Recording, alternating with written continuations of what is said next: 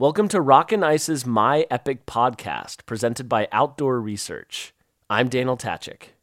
As you already know, Outdoor Research has been at the forefront of mountain equipment innovation since 1981. Their products have shown them to be committed to improving the climber and alpinist's experience with awesome gear, from jackets to gaiters to bivy sacks. It's not about summits for OR. It's not about finish lines or sends. It's the journey. So if you've got a journey in the near future, check them out. You will not regret it.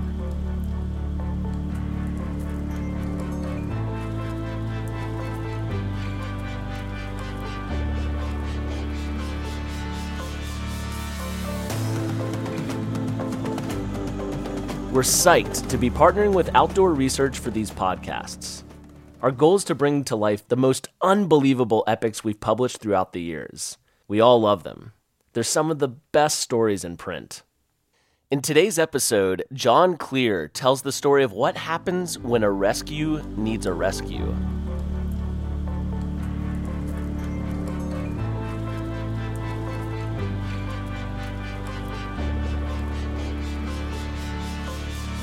All right, let's hear his story.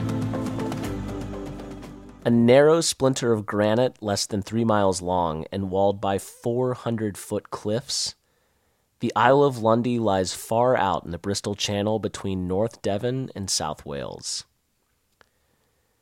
The island boasts a handful of permanent residents, a medieval castle, a church, 3 lighthouses, and a tavern.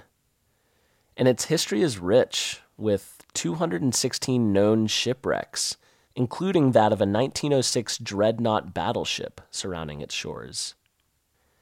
It's also a rock climber's paradise. In the summer of 1971, lured by the undeveloped Lundy Crags, and by way of a holiday after our attempt on Everest's south face, Odd Eliasson from Norway and I joined a group of close chums aiming to climb a few new routes. The party included the leading Southwest Seacliff pioneers Pete Biven and Frank Cannings, with Ken Wilson of Mountain Magazine there to record the fun. When we all got together, a spirit of friendly rivalry arose as Frank and Ken prospected new routes on the Virgin Crag. "My line'll go," Frank shouted across to Ken.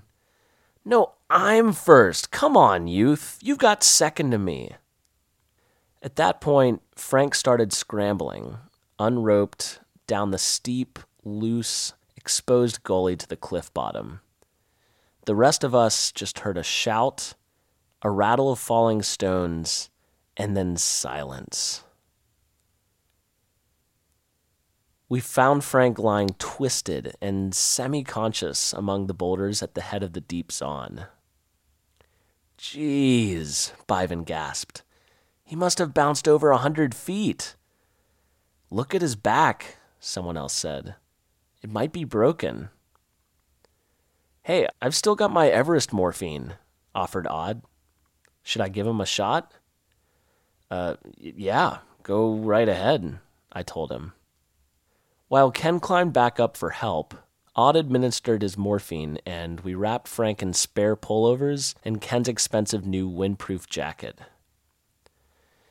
The lighthouse workers phoned the police, who coordinate rescue in the UK, and they called for an RAF air-sea rescue helicopter from the mainland. And as luck would have it, help was nearer at hand as well. A mainland cricket team visiting Lundy to play against the lighthouse men included a doctor. I'm no climber," he said when summoned. "And I've left my black bag at home, but I'll do what I can. Just get me down there somehow." We talked him down on a very tight rope into the zone, where, aided by Frank's distraught wife, Sugar, who was camping with us, he was able to stabilize the casualty, binding up a bleeding scalp wound with a torn t-shirt. Frank's back, he thought, was probably intact. Eventually a chopper appeared and located us.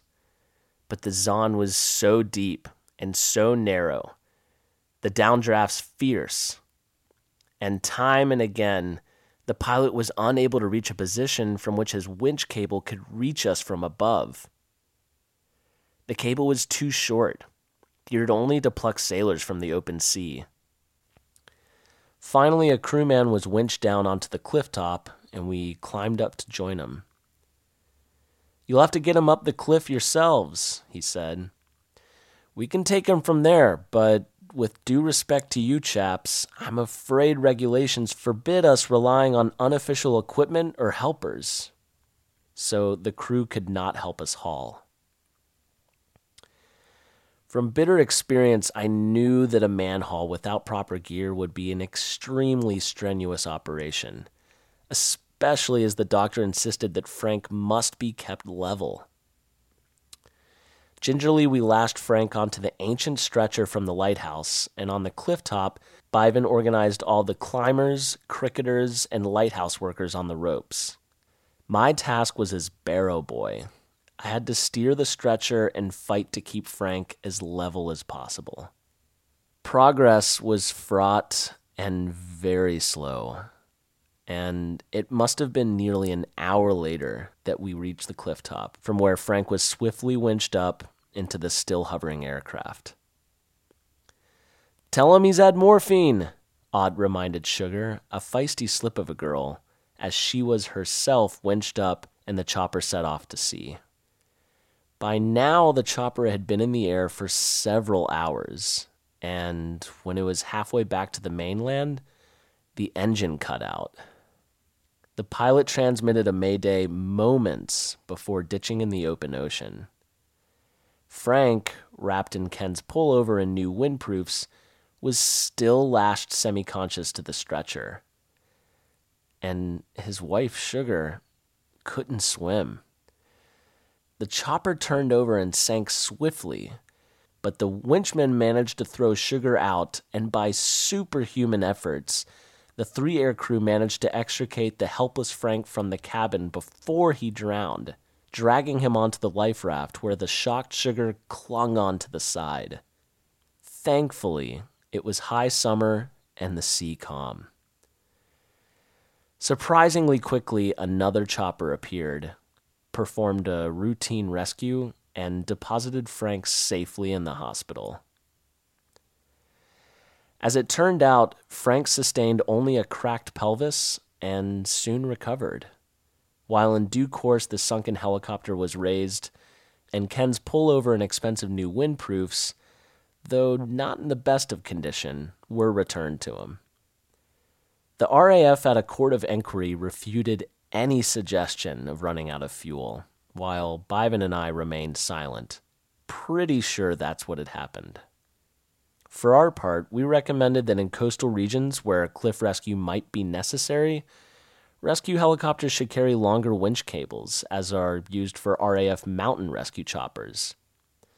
In those days, sea cliff climbing was not yet popular, and such rescues had been rare. The sequel came some 30 years later when the BBC made a TV program about the whole adventure. They reconstructed the event, and at the jolly preview party, we were joined by the now long-retired air crew, who could only reiterate the official verdict, while we all had a smile.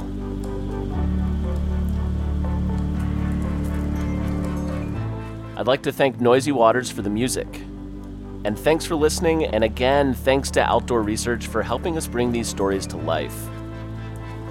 Be sure to check out the next in our series, Surviving an 800-Foot Fall on Mount Stewart.